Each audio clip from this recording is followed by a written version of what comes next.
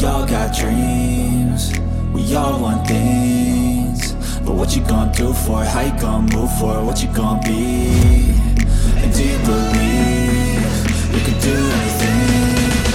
But what you gonna do for it? How you gonna move for it? What you gonna be? We pay our respects to the traditional owners of the land, the Wurundjeri people of the Kulin Nation. Thank you for your Mother Earth, the place where we learn, play and grow. We promise to do our very best to protect our Mother Earth. We understand if we look after the country, then the country will look after us. Woo! Well, thank you very much for coming. I much appreciate the drive that you've done this morning. So, yeah, thanks again. It's great to see you. Great to see you too. Thanks for having me up here. No problem at all. And let's get into it. I'd like to start off with, what's your very first food memory? Ooh, that's a good question. First food memory. I think maybe my first memorable dining experience. I think it was probably like my 12th or 13th birthday, and my parents took me to an old school French restaurant with the tableside service, and the white gloves, the everything. I've never seen or experienced anything like that. The whole hospitality side of things. So that memory always sticks out to me when I think about food, and it probably started my love for food in a professional way. Yeah. So when we had the Chateaubriand, they come to the table and they carve it in front of you and they plate it up and they got the veggies and this and that. I love Chateaubriand. It was amazing. And then my parents had the Café Diablos to finish dinner, so they've got the orange peel with all the alcohol on fire going down into the glasses, and it was just really, really amazing. Where was that? That was in Vancouver. I don't think it's open anymore. Yeah. I can't remember the name of the place exactly, but that memory of the service and a dining experience is probably... It's coming back more and more, that. Yeah, I think... That style of tableside. On Instagram, even in the last few weeks, I've seen the crêpes Suzettes quite a few times. The waiter folding them and flambeing and all of it. Yeah, I think more and more... It's always been... It's never gone completely, but it's definitely it really pulled back with silver service and all. It really started coming all the way back to the plating up on the plate and all that. But I definitely see steak tartare getting made tableside, Caesar salads some sort of salad, Caesar salads getting made tableside. Yeah, and it's that excitement and that interaction. Definitely. It's not just dropping a plate of food down at the table and say a couple of words about it. It also shows off the skill and the professionalism of the servers and the front of house staff, which absolutely often gets overlooked, I think. I agree. And it really pulls back that theatre. Do you know what I mean? The experience, exactly what you're saying, the experience, not just the food. The food is great, but just that experience is, you talk about it 30 years later. I don't mean to age you. You talk about it years and years later, right? You're not talking about what the soup was like or whatever else it was like. You're talking about them presenting this and carving this at the side of the table. And I think it's Paul Bocuse that does the chicken inside the bladder. Is it the bladder? Yes. Yeah. I actually got to have that a few weeks ago. Oh, did you? Yes. Yeah. So they bring it out. The braised chicken stuffed with truffles, which is braised chicken is the black-footed. It's like the breed of France, yes. Isn't it? Yeah. It's that particular breed of chicken. It's got black feet, and it's just an amazing chicken. Yeah. They stuff it with the truffles under the skin, and they put it in the pig's bladder, and it's the old school way of cooking it in the bag almost. It just steams modern sous vide or old school sous vide. Old school sous vide. Yeah. And it comes out to the table, and you've got the bladders, and they pop the bladder. What's that smell like? What's that aroma like? Oh, just it's beautiful. The chicken and the truffles and everything, and it just comes out. And they're carving it table side. So they open the bladder, they get the chickens out, they carve it table side, they sauce it, the veggies, it's all there, the skill and the technique from both sides. It was just amazing. Yeah. Is it sat on hay? I don't know. Maybe it's not. I've never been. I think it's in a copper pan or something sat on hay or something. I don't know. Yeah. Just again, that changes from it's almost a bit different as opposed to like presentation, as opposed to like plating up. You know, you've seen the swipes and you've seen the forms and you see whatever it might be, different styles of plating up. Where this is more, the plating up is not really, you know, obviously they carve it nicely and they plate it on the plate nicely and the sauce it. But there's no like the flair and all that is in the carving, the presentation of it before it even gets on the plate. Exactly, yeah. The actual like, if I just turned up and give you that meat on a plate with a sauce without that bit behind, you look at it and you go, well, that's not very impressive. You know, that's exactly. But you've watched it all happen in front of you for the last 5 minutes, and you know it's all the work that's gone into it as well. Exactly. And how many tables would you say were having that? Well, I think because it's one of his signature dishes, almost every table is having it. Exactly. That's what I thought. You go to these restaurants. That's a once in a lifetime opportunity for most people, and you know you want to have the dishes that you've read about as chefs.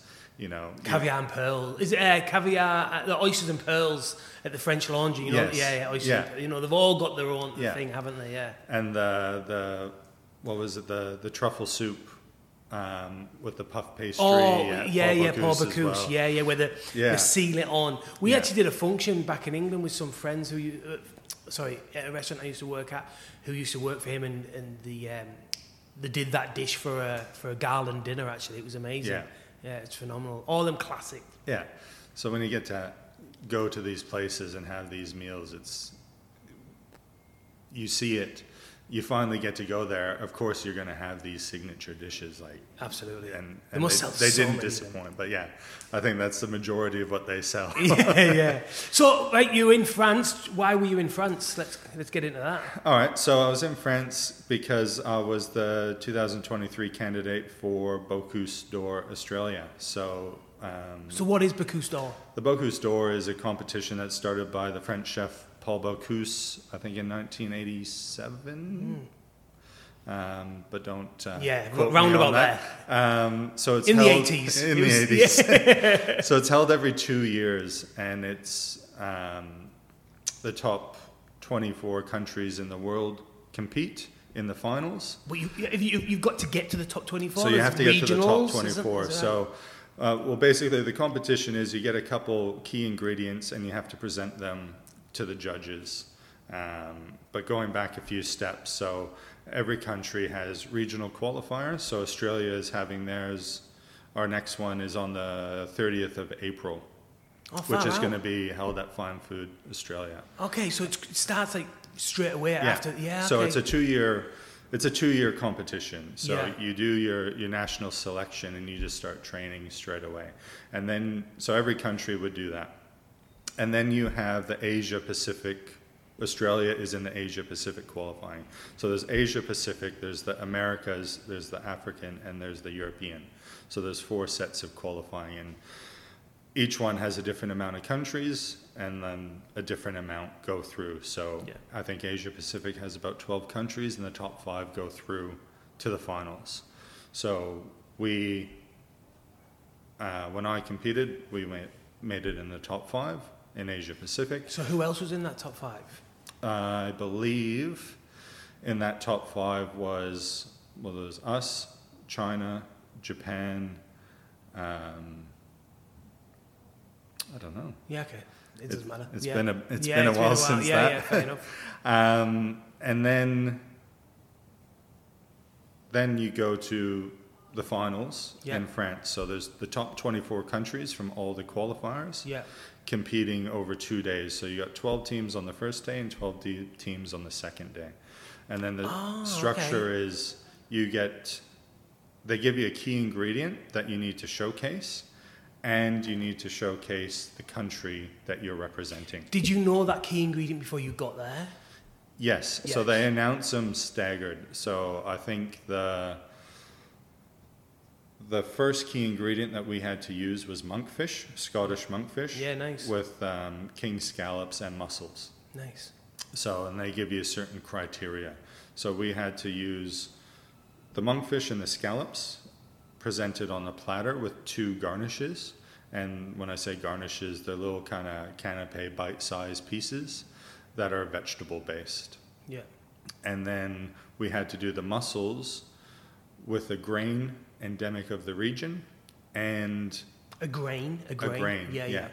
Of this region or that or of the country that you're representing. So Australia, for instance. Yeah, for us it was obviously Australia, Yeah. and France would use something different, Yeah, and got it. Iceland would use. So you have to something take that different. with you? You have to take it with you. Right. Okay. And a crouton.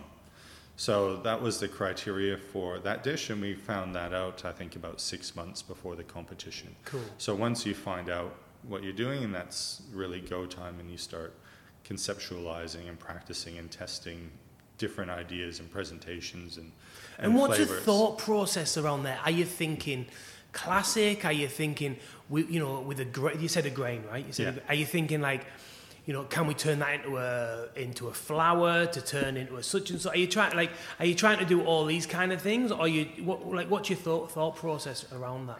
It's a bit of both. It's kind of all of that. You want to showcase technique. It's always good to show them something that they haven't seen before, whether it's a different kind of flavor profile or technique, or when they're eating something, they go, "Oh, how did they make that?" They're asking you questions as well. Do you present it? Or? No, but you've got the menu, Right. and it gets presented like there, and there's an explanation and stuff like that. So, but even as a chef, when you go into a restaurant, you eat something, you go, "Oh, that's really nice. How did they make that? Yeah. I want to know how they did it," type thing. Yeah. So being able to do that is always a benefit. You've got the Sparking interest. best chefs in the world. Yeah. Judging and tasting your food, it's always good to give them something interesting as well. So you Can try I ask and you one do more that. question on Yeah. that? Sorry, and I'm going to ask you millions of questions, but so what are you doing?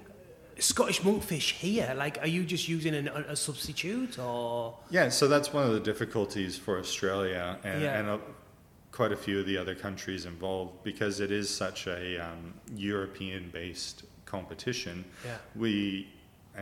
We have other challenges that they don't have, so it makes it a little bit more difficult for us. Yeah. But in the end, we were able to get some monkfish imported. Oh, really? So we started training with some kind of substitutes that you can just practice with and get the shapes and different ideas. Yeah.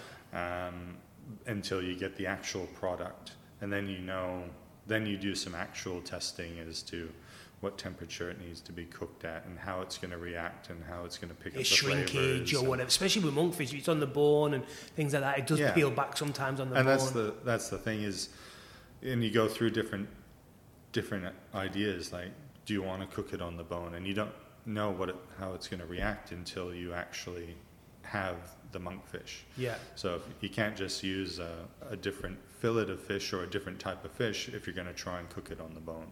If you're going to use a fillet of monkfish, you can substitute a fillet of something else for a stand-in while you do some practicing if you can't get it. Yeah. But yeah, there's just certain things you need the actual ingredients for, and for us it was difficult to get it. We got some in the end, and it was extremely expensive. Yeah.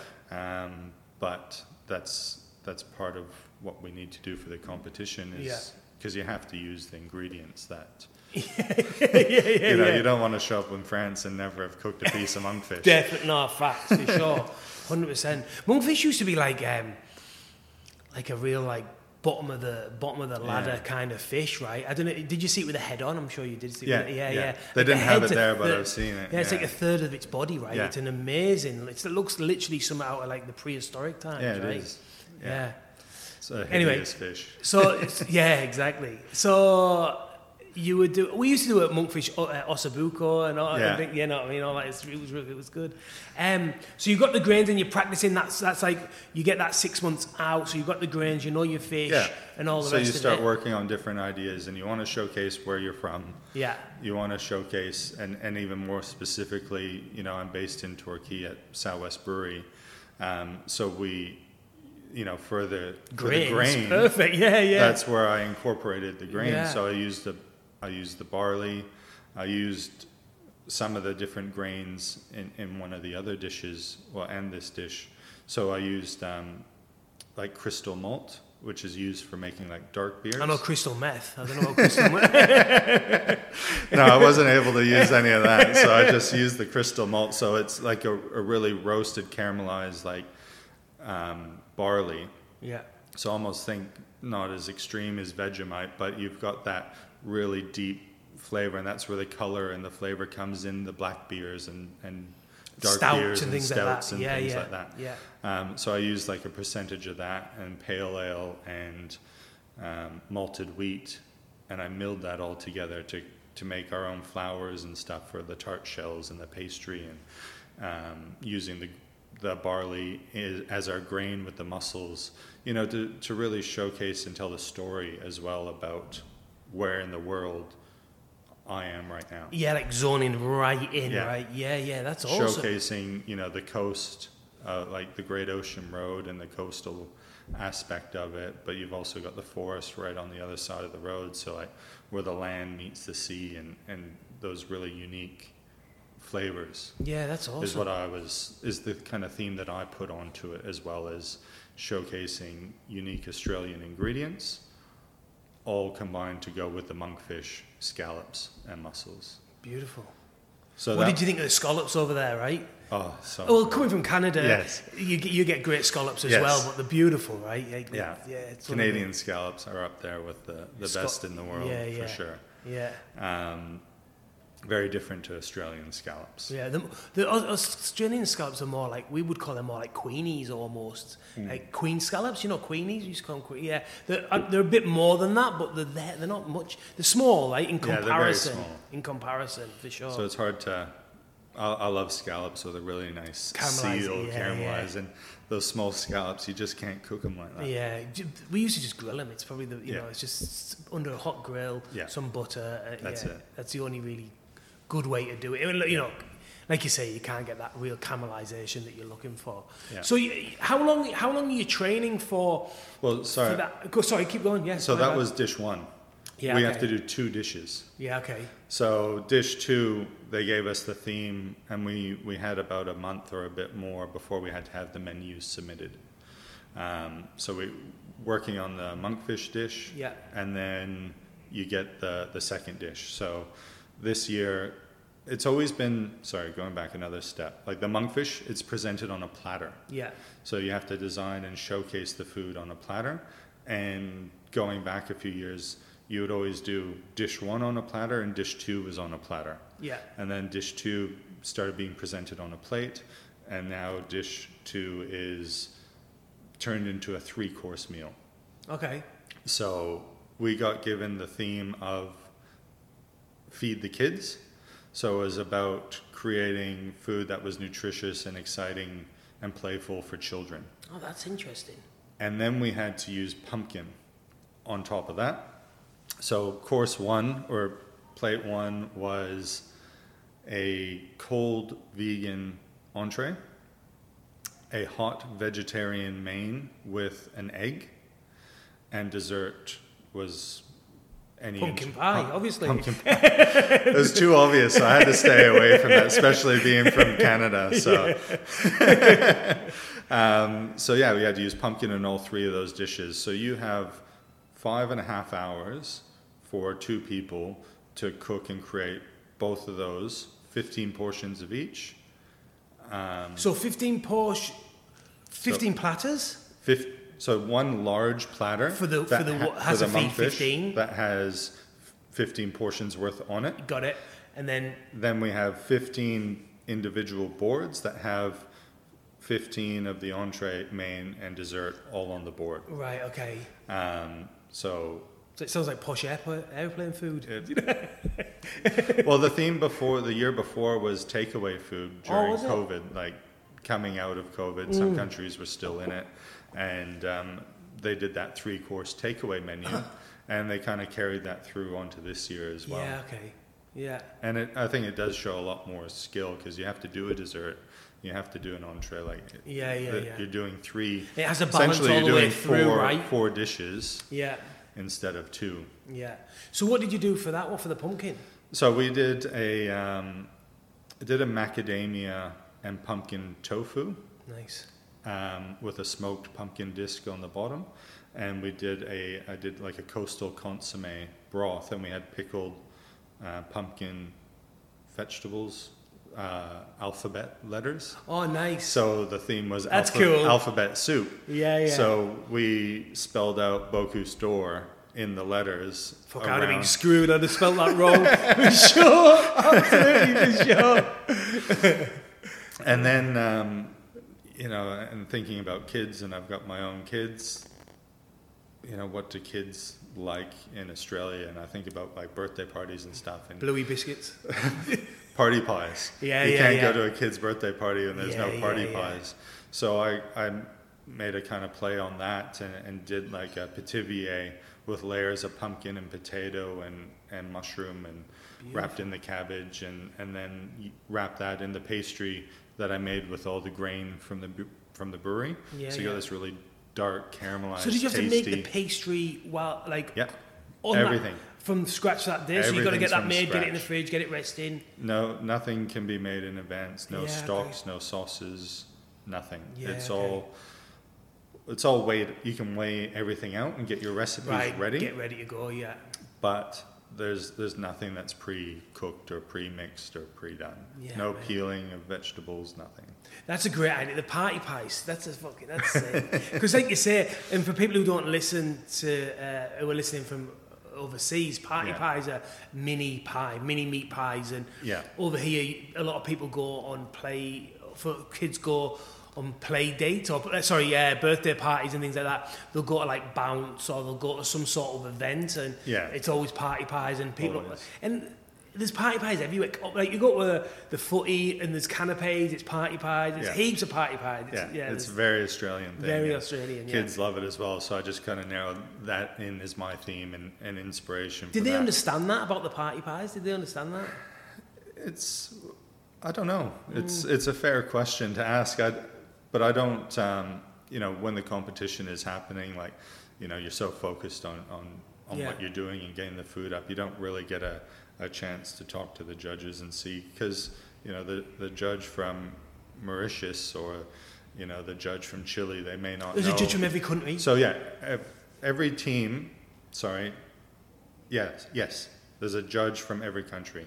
So every team puts forward a judge, which tastes all the food, a coach, which stands at the pass and helps direct and make sure that you're on track. And bit of support and that as well. Because everything is timed down to the minute. You've got your workflow plan, you've got your 5.5 hours, and you need to get things done in time. Yeah. So they just say, keep an eye on that, change this, do that. Yeah, they can watch the oven and the timer and things like that for you, right? You're trying to do something, and you say, what's my next job? And so they tell you what you need to do next, so you can. So you're not looking through your list and all of it, saving 30 seconds to a minute there. Yeah. And then there's the two of us cooking in the kitchen, myself and a commie, who the commie has to be under 23 years of age at the time of the competition, and then they also supply you on the day for the finals with a student from one of the local schools to help wash dishes and help plate up a little bit and things like that. Did you get a good one? Yeah, we got a good one, which helps a lot. And who chose the commie, or how did you choose a commie, or how does that? Is there a competition to be the commie, or? No, there was. It was a bit of an interesting one for me because generally you apply as a team together. Yeah. Okay. And I had a commie that would have been of the age to go all the way through to France. So you kind of apply as a team. Oh, does he work for you? No. Oh, okay. You just knew. But that's the ideal situation, is you've got somebody that works with you and you know them, they know you, and you work together every day and you can practice things and test things, little bits and pieces. Because it is like any service or anything like that, it's a bit of a dance. You need to know how each other moves and how you work together. And bumped into each other. Burning. I get it. So I always feel like that when you're in the kitchen, like say for instance you're in the even in a small home kitchen, if one of your friends come around and you cook dinner, you can really work around each other. But then if you're cooking with someone, me mum or whatever, someone who doesn't work in the kitchen, you're like, why are you there? Like, you should be there. Do you know what I mean? Like, why are you standing that way from the bench? It's so true. You can really tell when someone is new to a kitchen, bumping into them and whatnot. Yeah. And so I had a commie that was going to come through, and then they decided they didn't want to compete in the competition anymore. And I was only, we were a few weeks out from the competition. Oh, what? What happened there?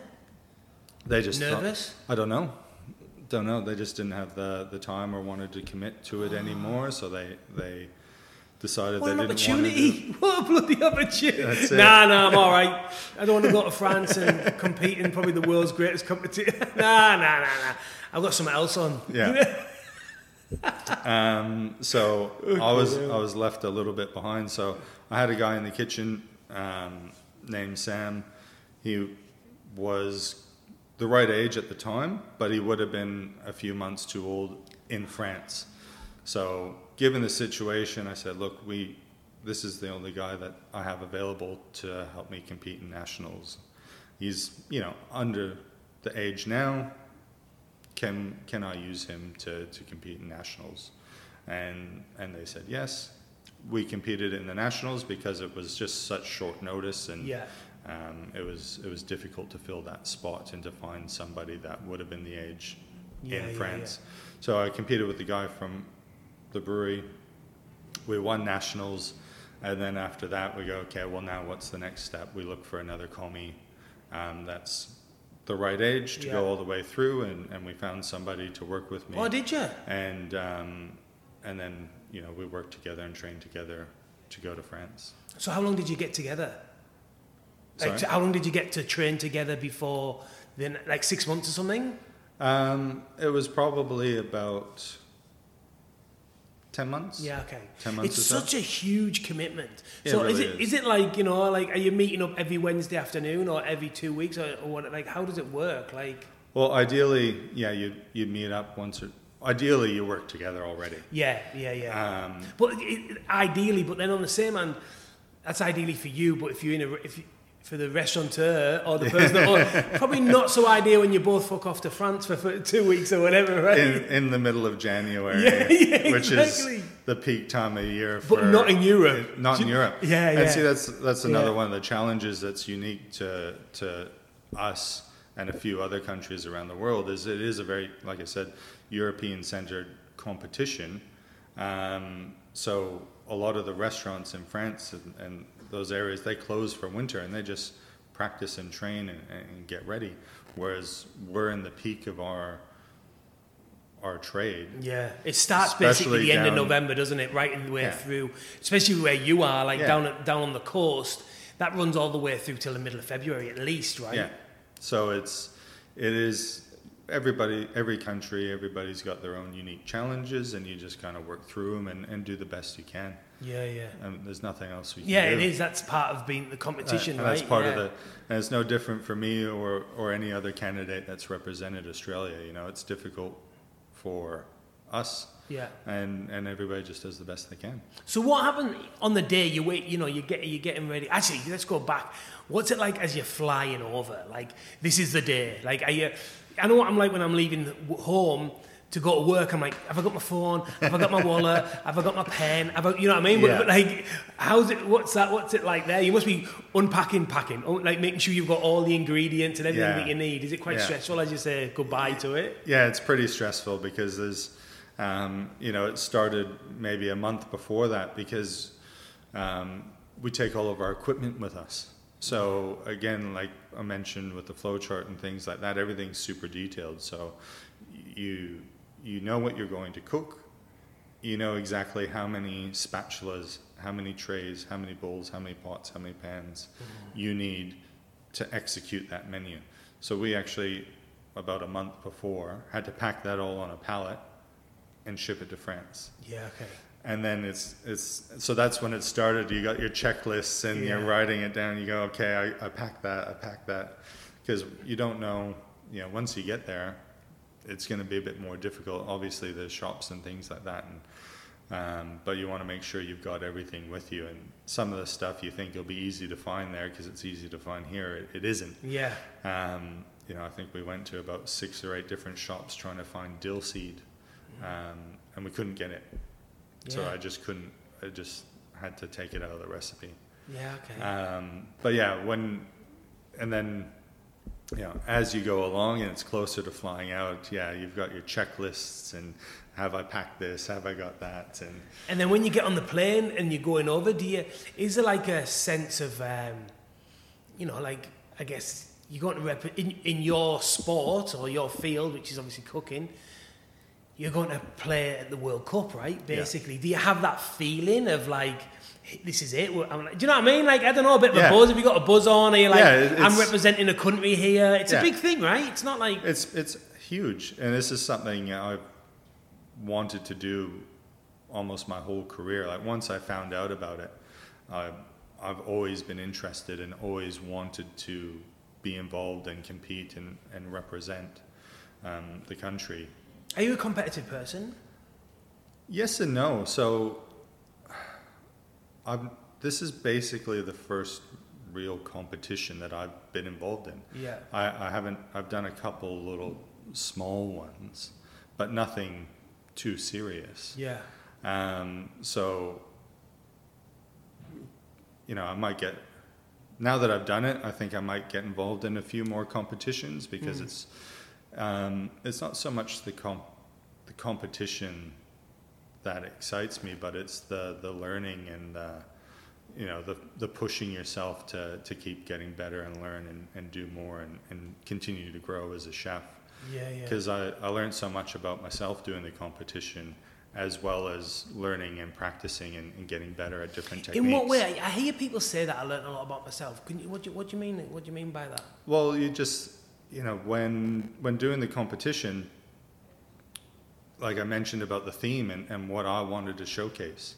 So then, you have a lot of like internal reflection and go, well, what kind of food do I do?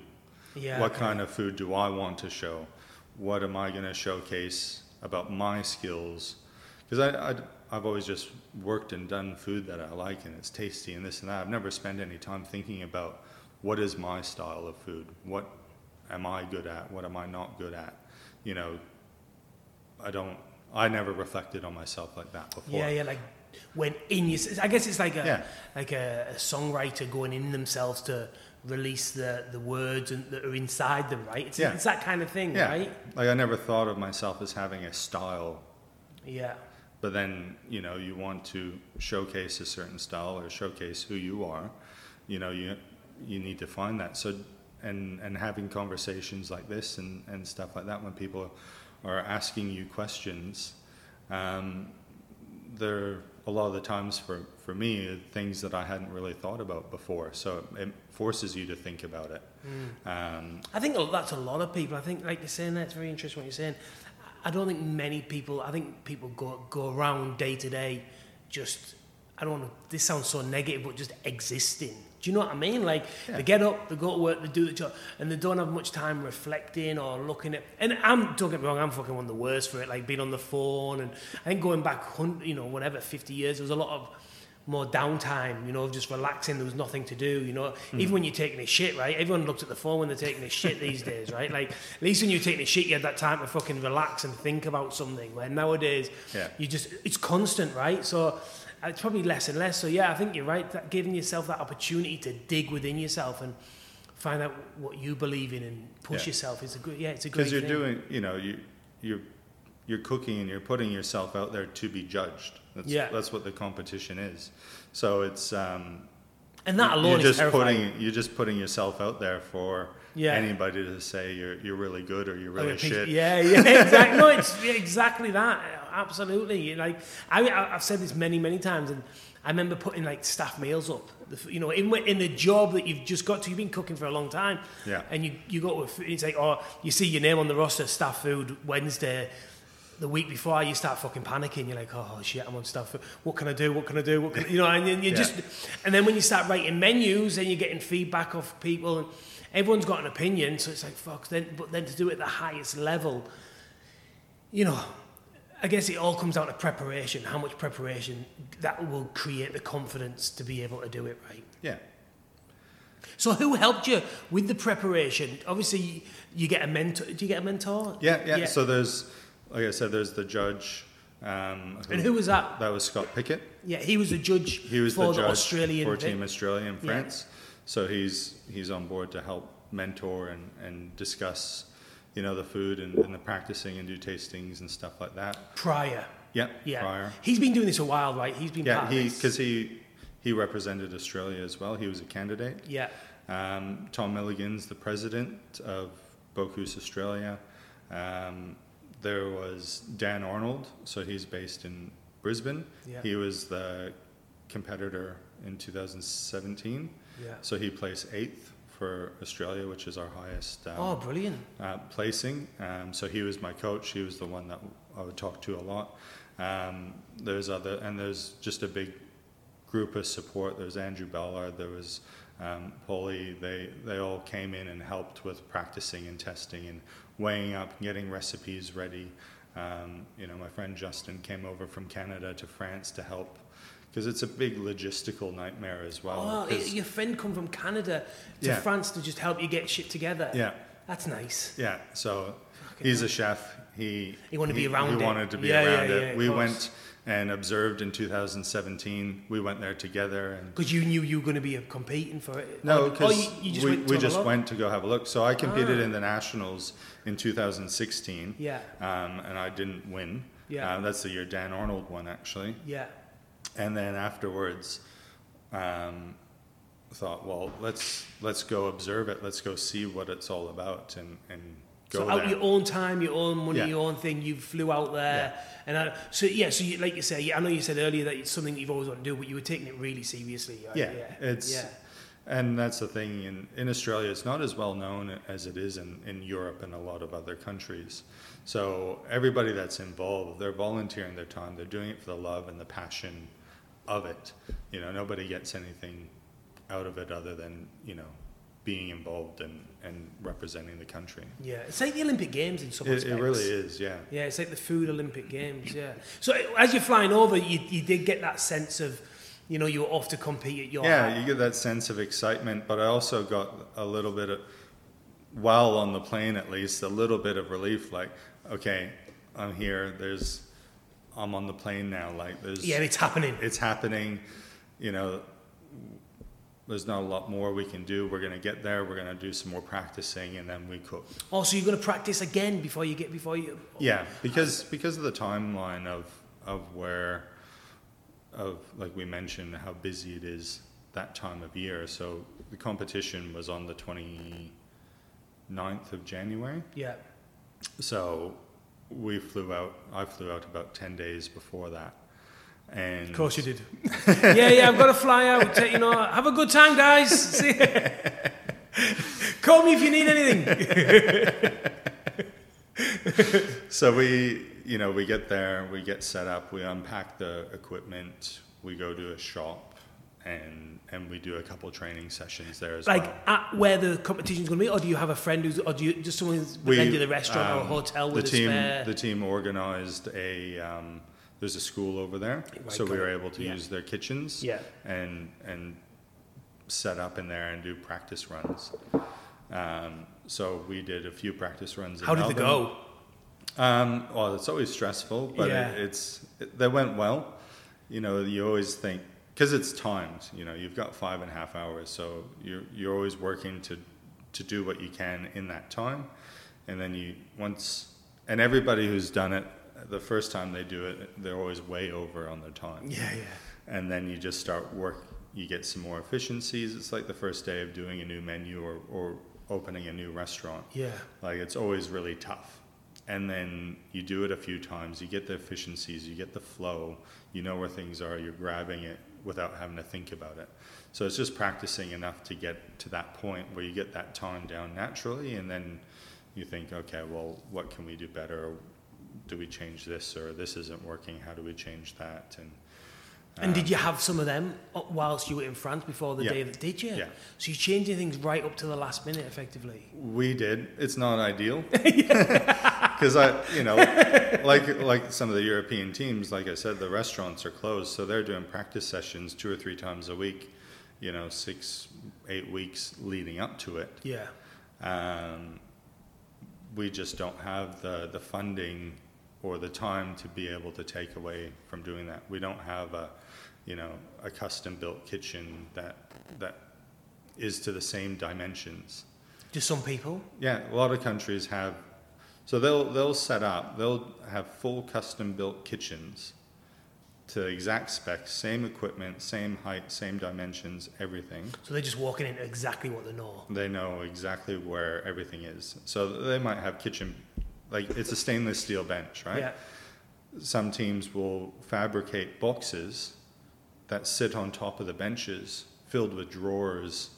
So all their equipment's in there. You just pull slide it out, up and bum, bum, bum, bum. Yeah, and then they slide it over here, and they put their dirty dishes in that part. And then at the end, they just pick up the boxes, wipe the bench, and they're going. Fuck. You know, Who's that? Most of the European countries. Yeah, Denmark. Team USA, all of that. They've got all this custom-built equipment. I don't know if it's true or not, but I also heard like Team USA, the candidate was a bit short, so they had a custom-built floor to raise the floor up so it was easier for him to work and plate up and everything like that. So, don't know if that's true. That's what I was told. We'll go with it. Because I was focusing on what I was it. doing, but you know, it's just there's so many levels to it because it's taken so much more seriously over there. They get the funding, like they've got government funding. They have $1 million a year or €1 million a year for the 2 years to concentrate and get ready for this competition. And how much do we have? I think we've got about $100,000. and that's a lot of hard work to get that $100,000, to find those sponsors and suppliers. It's not government. People. It's not government. We don't have the government support. So, you know, like I said before, everybody's volunteering. Everybody's doing it for the love of it and trying to get that funding as much as we can to do those things to make us more competitive with the other teams. And it's important, right? It's important for our industry, I think. Do you know, like... Yeah, it creates a bit of excitement. I mean, you're there with all these... Yeah, Thomas Keller, everyone's there, right? Yeah. Dominic Krem was there, like all these top chefs, all the biggest chefs in the world are there at this competition. Yeah. You know, it doesn't get any higher, it doesn't get any more elite. Like, this is as serious as it gets for the chefing world. Yeah. And it doesn't get any more exciting either, because it's all these people that you follow on Instagram, or you buy their cookbooks and you think, oh, I want to go eat in their restaurant one day, or I'd love to meet this person. Like, they're all there.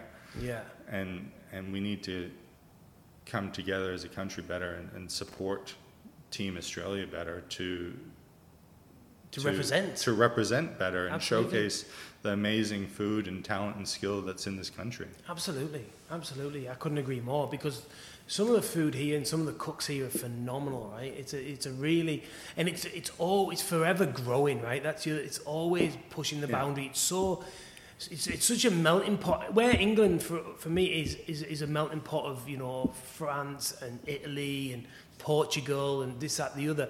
We have that here, but with China and Japan, as well as the Europeans, because we've got a lot of Greeks and a lot of Italians and whatnot here. But on top of that, you've got a lot of Japanese cookery, a lot of raw seafood here, and sustainability. They're always, you know, it's big. So I think we're not boxed in by tradition like some of those other countries are. We have the ability to be more creative and to apply different techniques and flavors to dishes that some countries just can't, because they're bound by tradition. Yeah, exactly. Like, why are you doing that in such and such? I get it. Yeah. So on the day, what? So you wake up on the morning. What are you absolutely terrified? Like, can you sleep the night before, or? You can sleep. You know, I was pretty exhausted because we're, like I said, training and getting ready up to the last minute. And, so, I was able to get to sleep, but I think I had about 7 alarms set for that morning. So we're staying in, the candidates and the coaches, they have to stay all together in a hotel. The rest of the team were in an Airbnb. So they meet us at the show with the equipment. So they do the bump in, and then we all have to go on. Bump in? What's a bump in? The bump in, like,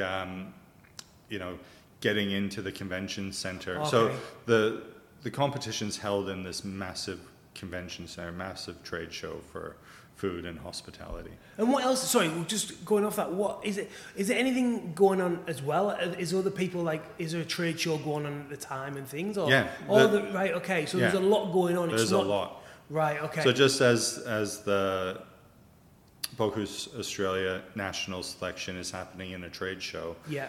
It's the same over there, but it's like on steroids. It's like ×5. Right. Okay. It is like 5 Melbourne exhibition convention centers combined. Yeah. Okay. It's huge. And it's like produce and it's equipment. And everything you can imagine. Yeah. Got it. And there's other competitions. There's the Coupe du Monde. There's chocolate pieces, sugar pieces, bakery competitions, all that kind of stuff happening as well. And then the show finishes with the Bocuse store. Right, okay. So we got to rock up with all of the equipment at the back of house area, bump it in. So bump it in just means like getting all your equipment, coming inside to the venue and getting ready to put it into your kitchens. And is it quite a quick turnaround, is it? Yeah, you get about half an hour. So one team's every out, country you gets going. allocated times. Yeah, okay. And there's 12 kitchens on the day. So all the candidates and coaches and commies, they go on a bus together to the trade show. Yeah. So we started cooking at 9:31, which meant we had 2 hours to bump in and get ready. Yeah. So at 7:31, we're allowed to bring our equipment in. So the bus left at 5:15 in the morning. So I set my alarm for 4:05, 4:10, 4:15 because I wasn't going to be late. I'm coming. So and whether you're team 1 that started at cooking at 7 a.m. or team 12 that started cooking at 10 a.m. Right, okay. We're all on the same bus. Yeah. We're all there really early. So you kind of go in, you get there, and it's a bit strange. You got a bit of a sense of relief as knowing like this is it. There's no more that can be done. Everything's ready. There's no turning back. There's no turning back. And all we have to do now is cook. Yeah. So it was exciting and a sense of relief at that same time because you're always constantly thinking about it, working on it. What can we do better? Yeah. What can we change? Is like you're saying when you're checking for your keys and your phone and your wallet when you leave the house and you're just going through all those checklists of have I done this, and this. And then you finally, you get time to bump in and you walk in and it's a massive stadium and all these kitchens and all these teams are already started cooking because it's done in 10-minute increments. All right, yeah. So you've got teams already cooking. We were team number 8. Team number 1's like well into their cook already. They've been going for 2 hours. Yeah. And then we just, you bump in, you start putting all your equipment in place, you get your fridges organized, all the food, everything, you start getting set up. And then the judges, they come in, they scrutinize everything, make sure that they go through everything in your fridges, every container, every bag to make sure that nothing's hiding in nothing's there. hiding, nothing's been prepped, nothing's been cooked. Like I had a bag, so we weighed everything up and backed it. Yeah. So it took up less space and it was quick and easy. So I had a backpack bag of mango puree and they made me cut it open. They wanted to taste it because it was supposed to be in its original container. Oh, okay. So they're about to take it away because it wasn't in its original container. What they did you thought say? it could have been a different puree or it could have been cooked or this or something could have been done or flavors added to it and stuff. So they opened it up and they tasted it and they go, okay, that's just mango puree. Yeah, okay. So, but it's all, you've got 5 of these amazing chefs and they're just all in your kitchen. Are you feeling everything? You feel the presence? You feel the presence and it's exciting, but for me I was just so focused on what I had to do. Cut them out. You kind of had the blinders on and didn't the sense of occasion didn't really come into it. That's good. I remember nothing at that. Believe it or not, I did a few half marathons, and one of them, Mo Farah. I don't know if you know Mo Farah. Is a very successful. Yeah, exactly. And he was starting it off with the gun. You know, they get like a celebrity anyway. And he did a little bit of a speech beforehand, and he said, "All the training's done. Yeah. This is the time you've done it. This is it.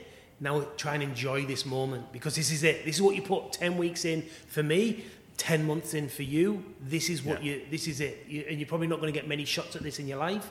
So try for you, do you know what I mean? To try and just enjoy the moment. Yeah. And I always think about big moments like that, and I think about him saying that at this one time, and I think, just try and enjoy that moment. And I guess for you was probably the same, right? Just trying to be in it and absorb it all and enjoy every minute of it, right? Yeah, and that was the case the whole time there. Like you get to meet all these amazing people, and you know there's the whole cooking side and the food side of the competition, but it's also like just getting to meet everybody and create networking, new relationships and networking. And what was it like sort of meeting all the other candidates from all the other countries around the world? Did you set yourself up with any stages or anything? Not yet. But you think you got the opportunity? Do you think if that opportunity is definitely there for people, and I'll probably take up that opportunity when I have a bit more time as well. But yeah, it's great for that type of thing. It just opens so many doors, and the level of camaraderie in the competition is huge. Like even the judges who were scrutinizing all my food in the kitchen, they were all extremely nice. Like you know, pats on the back and hugs and let's take some photos and this and that. So it was really, really good. And you say the camaraderie there. You say you all stayed in the same hotel. Was there like a restaurant there, or did you all eat together, or how did? No, everybody, all the teams kind of stuck. Like you say hello and you meet each other and this and that, but some of the competition, it is very secretive and it is a competition. Yeah, of course.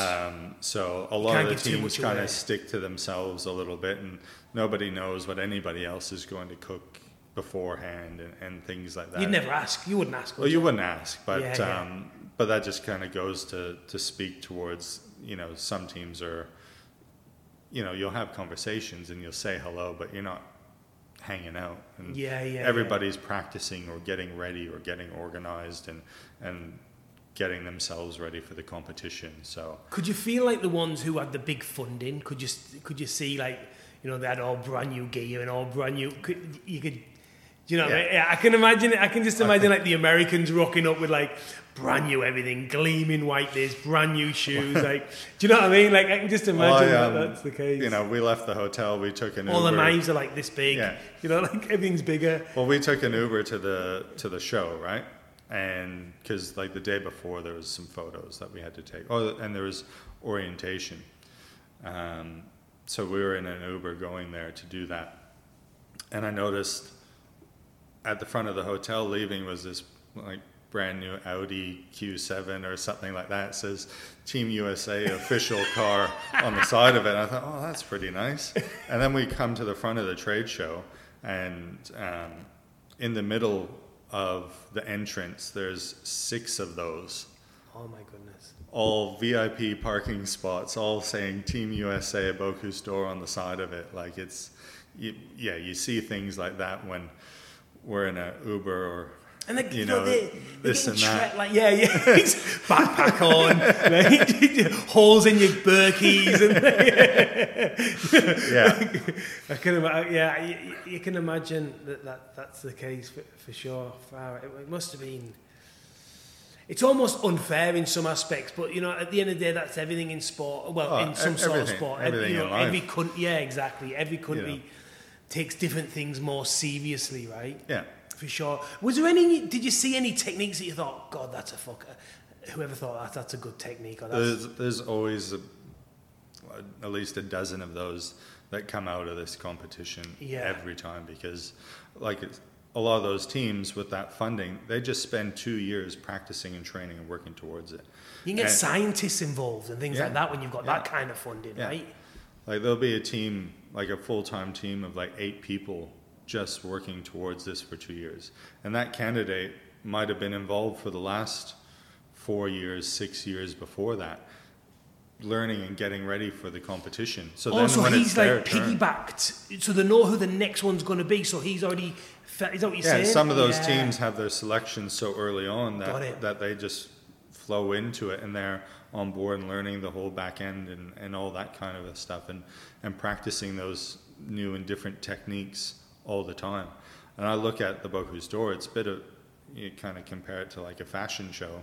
That's exactly what I would, I always use this analogy. Yeah. Yeah, absolutely. Because the styles and the techniques and the brand new ideas, it's like the runway, and then a couple of years later you start seeing them filter down into other restaurants and more approachable brands and things like that until it's commonly used. Absolutely. And then the equipment, the big companies go, sous vide would be a classic example, or whatever, right? Molecular or whatever. And they're like, fuck, I'll jump on that and I'll start making that more commercially viable. And it's like like twill molds and silicon molds. Yeah. Now everybody would custom make their own, and there was nowhere to really buy that kind of stuff. And now you have like the Mold Brothers or Food Shapes. The guy from the candidate from Sweden, he does his own. He's got his company called Food Shapes, and he makes custom twill molds and for himself and sells other twill molds to other people. Yeah, because there's a lot of shapes and things, isn't there? Yeah. Like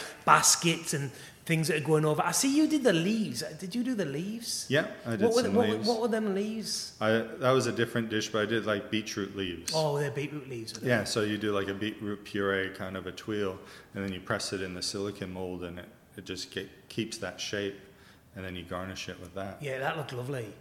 But you didn't do that on the day? That was for something else. Oh, okay. I didn't do that on the day. And the cabbage, the cabbage, did you do that on? Is that? I seen you doing a cabbage, like a wrap. Oh, that was Asia Pacific. Okay. Yeah. So Asia Pacific dish. Again, you get a theme. So the theme for that was tofu. Yeah. Okay. So I had to create a dish showcasing tofu, and that kind of fed into my entree that I did for the finals in the competition. Yeah. So I did a macadamia and Australian truffle tofu for my Asia Pacific, because at first I thought, how are we gonna, there's not a lot of tofu use in Australia compared to a lot of the Asian countries that are competing in Asia Pacific. So how do we stand out and make it something unique and different? And like I said before, without being bound by tradition, we can use some different techniques and different setting agents and things to get that texture that's like tofu, but it's made in a completely different way. So it's all that kind of creative aspect to it, which is really exciting, and learning new different techniques and showing different techniques. Yeah, I remember when like siphon guns and that come on the scene. Do you remember when like that? Yeah. I don't know, that was like late 2000. Late 90s, I think, and everyone started doing like espumers. I think we was in our buddy was espumer and chocolate espumers, foams and then foams and all the rest of it, right? Yeah. And all that would have probably come from Correct. from that area. Yeah. Because like those twill molds, they started maybe 10 or 15 years ago, and like I said, you couldn't get them anywhere. Yeah. They're just kind of custom made that they did at the competition, or a couple top restaurants in the world had, and now there's more and more companies that you can use, and you see in restaurants. Most restaurants have now. Which again, it just shows the importance of it lifting the standard throughout the world, this competition, like exactly what you're saying there. So that's important to it. So we should definitely be getting behind our people more. Do you know what I mean? So what trips, I know you said you went to the restaurant after, did you do any other trips there? Did they take you on wine trips, or did they take you out for dinner, or did you do anything else? We had a couple nice dinners, but it was very much just focused on the competition. Yeah.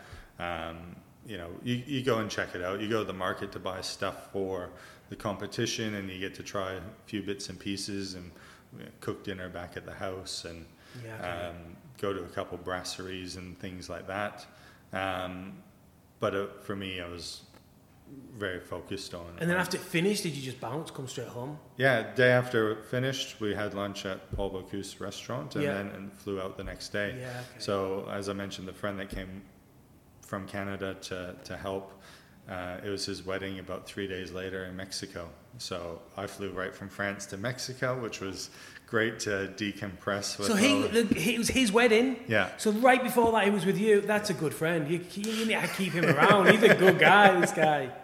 Yeah, it was good. And his wife, Larissa, was very, very understanding. So that's nice. I thank her more than I thank him. Yeah. Always. He can get fucked. So I guess I've got to ask you, you're Canadian. You're Canadian. Yeah. So how did you manage to represent Australia? Well, I'm Canadian, originally Canadian, born in Vancouver, and I've been here for 16 years now. Yeah. So permanent resident for a while, and then became a citizen, and my life is here. My kids were born here, and I'm Australian now. So you've got an Australian passport now. So that's how you can. That's part of the requirements. Is you can't be a permanent resident or anything like that. You need to have an Australian passport or have a passport of the country that you're representing. Yeah. Okay. Yeah. So what made you come to Australia? Well, I always wanted to travel, and I spent about a year in Banff, and I met my now wife in Banff. Her visa was up, and I thought I'd come here for a year. I thought she's Aussie. She's Aussie. Yeah. I thought, all right, well, I want to travel. She's going to go home. I'll go with her. I'll go to Australia for a year, and then we'll go to London for a year, and then back to Canada. And never ended up working in London. Never went back to Canada. Never went back to Canada. I've been here for 16 years. So, yeah.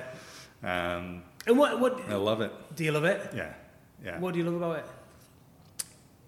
I love the people. I love the food. I love the whole atmosphere. It is very similar to Canada, but the climate's a lot better.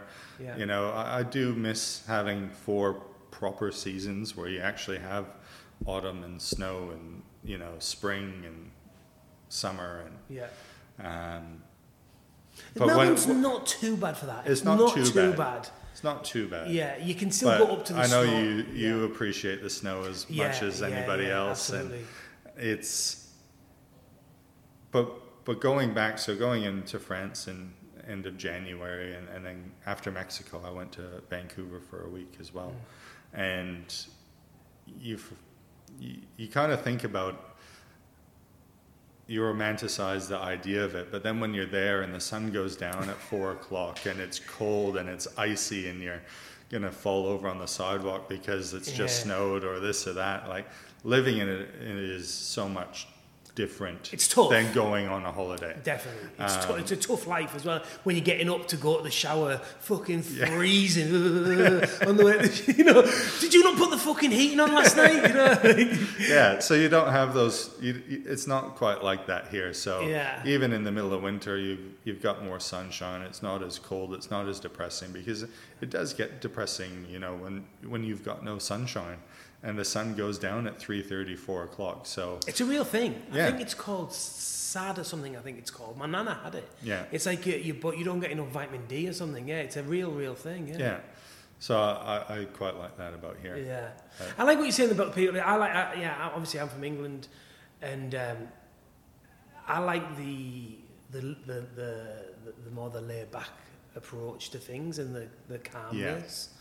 And they're not getting too wound up. I used to get wound up about fucking everything, right? Like, I used to like a coiled spring. Like, you're just always ready to go at something, Like, now it's like, it's starting to rub off, and I'm like, I'll be all right. It's always going to be all right, Like, for sure, absolutely.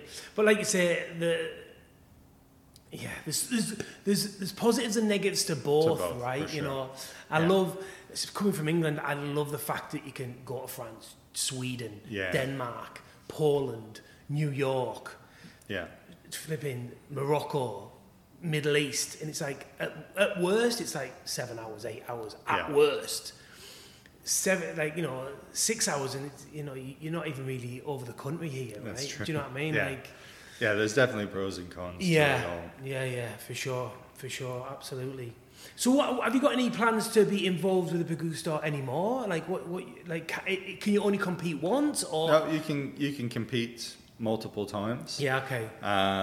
Obviously, it is, it's a big undertaking. Yeah. Because, like I said, it's volunteering. Yeah. You're doing it on your own You time. don't get paid at all. You didn't get any. No. So your place of work had to support you for your days off and things like that. That's nicer than far out. And they supported me. I was able to do some stuff at work as well, between making sure I was doing my job too. So doing stuff on your days off and in your downtimes and stuff like that. And it also takes away from time with family and everything. So instead of spending your days off with the kids, you're practicing. And so it is a big commitment and a big undertaking. So for us in Australia right now, so it is a lot to do it more than once. I'm still thinking I might do it again one day, but when the kids are a bit older or whatever. Maybe when the time's. There's no time's age limit. Right. No age limit. Yeah. I think, what was the oldest person you've seen there? Would you say? Well, I was actually looking at it the other day. I think 2 years ago when France won, I think the guy was 48. Oh yeah, okay. So you've got 3 years left in you or something. So then, but like George Columbaris, when he did it, he was 23. Oh fucking hell! So there's no. I think the minimum the candidate has to be is 23, and I think they can be as old as they want. It's just quite demanding, the whole competition, mentally, physically. So it's just whether you're up to it or not. So and do you want to be involved around it, like give advice and just be part? I guess once you're in the team, I guess you're always there and amongst it, right? It's like I said about the camaraderie. It's like being part of a family now. When you do something like that with a group of people, you're connected for life, aren't you? For Correct. sure. Yeah, and I learned so much from when I did it, and I want to help the next candidate learn from the things that I didn't know, so that they can be a step further ahead than I was, and if everybody keeps doing that, I think even with the limited funding that we have, we'll be competitive. Yeah, nice. So who won it on your year? Denmark. Denmark. It was Denmark, Norway, and Hungary. Yeah, okay. How ironic. The placing. Yeah, Denmark. Norway, Hungary. And Hungary, yeah, far out. Denmark is always. Was it nice that America didn't win? Were you buzzing? Being a Canadian as well, is there that rivalry? Would you say there's always a little bit of. No one wants the Americans to win. No way. Little bit of rivalry, but I think it is a. No, it was really good.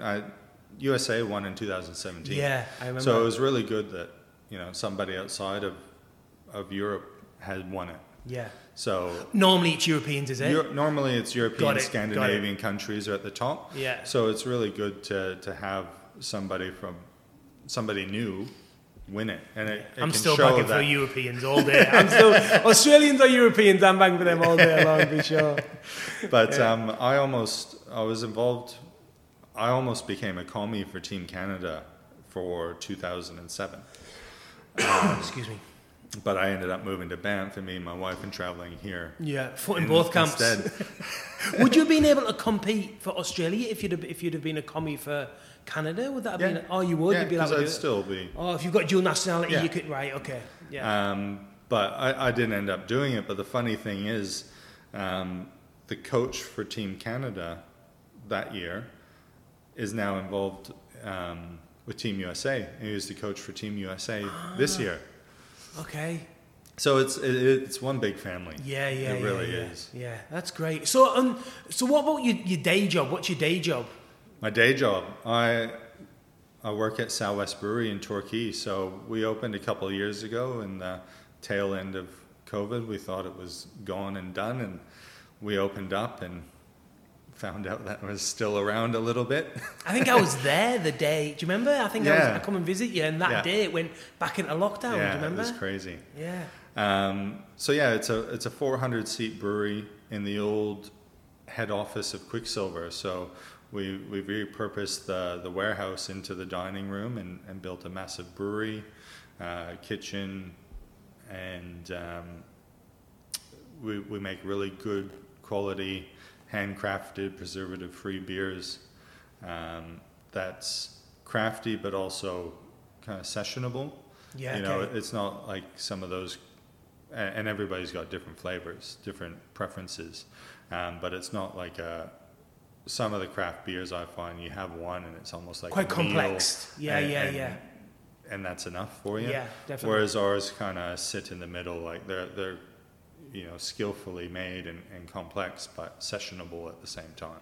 Sessionable meaning you can have a skinful. Yeah. You can drink loads of them. That's good. Yeah. And what kind of food are you doing there? So again, it's a brewery, so it's not pretentious. It's your everyday kind of food, but we pay attention to the details, and we've got a really good team, and it's just done well. So we've got a chicken parma on the menu like any other pub or brewery would have, but we take some of the beer that we make on site and we brine the chicken in the beer brine.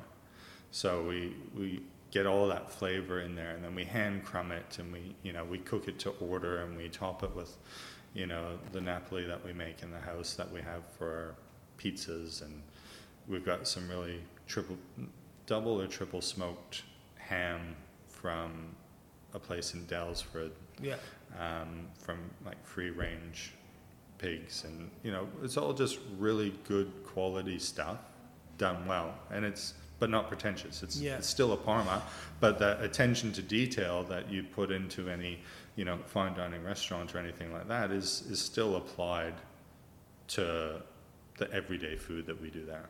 And that technique, like you say, like brining, we do a heap of brining here. We brine of everything. I love brining. And at whatever level, if you're doing it for a Parma, or you're doing it for a ham hock, or you're doing it for a piece of fish, or whatever it might be, it's the same technique. Do you know what I'm saying? So you're learning the technique. It's very common in the UK to go and work at like a pub. That isn't just a pub. I mean, a good gastro pub or whatever. Yeah. And the chef might have done like 3 years at the Gavroche, 2 years at Oxo Tower, 3 years at whatever. Do you know what I mean? Top restaurants, and gone, what, I just want to move to my hometown and cook and be home for my family or whatever, and then you're a young chef and you come in, just work at this own pub, but you learn all these techniques. That's really common, and I think that's happening more and more here. For instance, like you, who've worked at a lot of restaurants, been to Bocuse d'Or and done all what your career, but now you're like, actually, that I kind of want a brewery is where I want to be right now, because I want to spend time with my family. And a young chef can come and work with you, learn a million techniques, be around this, and not have to go and work in the city at a great, like at one of the great restaurants. Do you see what I'm saying? Yeah, I think there's a lot to that. There is a lot of people that do that and do the time in those really good restaurants, but then want to have the work-life balance that you struggle to get in some of those places,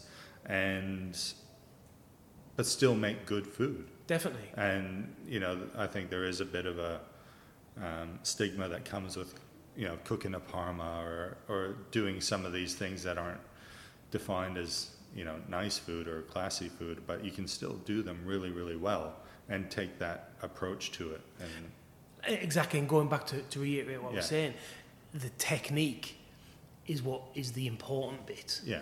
How you apply that technique, if it be a Parma or whatever, is not really the point. Is you're learning the technique and you're learning about handling. And, look, I think if you're teaching good cleanliness, good hygiene, good pack down, cleaning your tubs, having a clean spoon pot, learning how to season, just learn how to season. If you're teaching seasoning, like you can go work in some great restaurants where there's not someone on your case about seasoning and checking your blanching water and making sure that the water's got a rolling boiling, and all these kind of things. Yeah. That if you're a young chef can go and work with you, for instance, and you're going to teach them all them real basics that you would never get even at a really high end restaurant, because they haven't got the time or whatever else, and you'll just get pushed to one side, popping peas. Where I find that with them pubs and things like that, the struggle for staff. I'm not saying you're struggling for staff, but the struggle for staff. So they end up getting in a position where they really want to bring their young kids on. Do you know what I'm saying? Like, I don't know if that's the way that you work, but you can almost get more attention until you're a little bit older and a bit more confident to go to the city. Do you see what I'm saying? Yeah. Yeah. And I think there's something as well to like eating in those places as a customer. Like, you know, sometimes chefs are almost more excited to cook everyday homely food and apply those techniques into it to make them really, really good. Yeah. Than they are to the fine dining food that they don't actually eat. They just go and they work and they execute it. But when they go home or they go out, this is the food that they eat.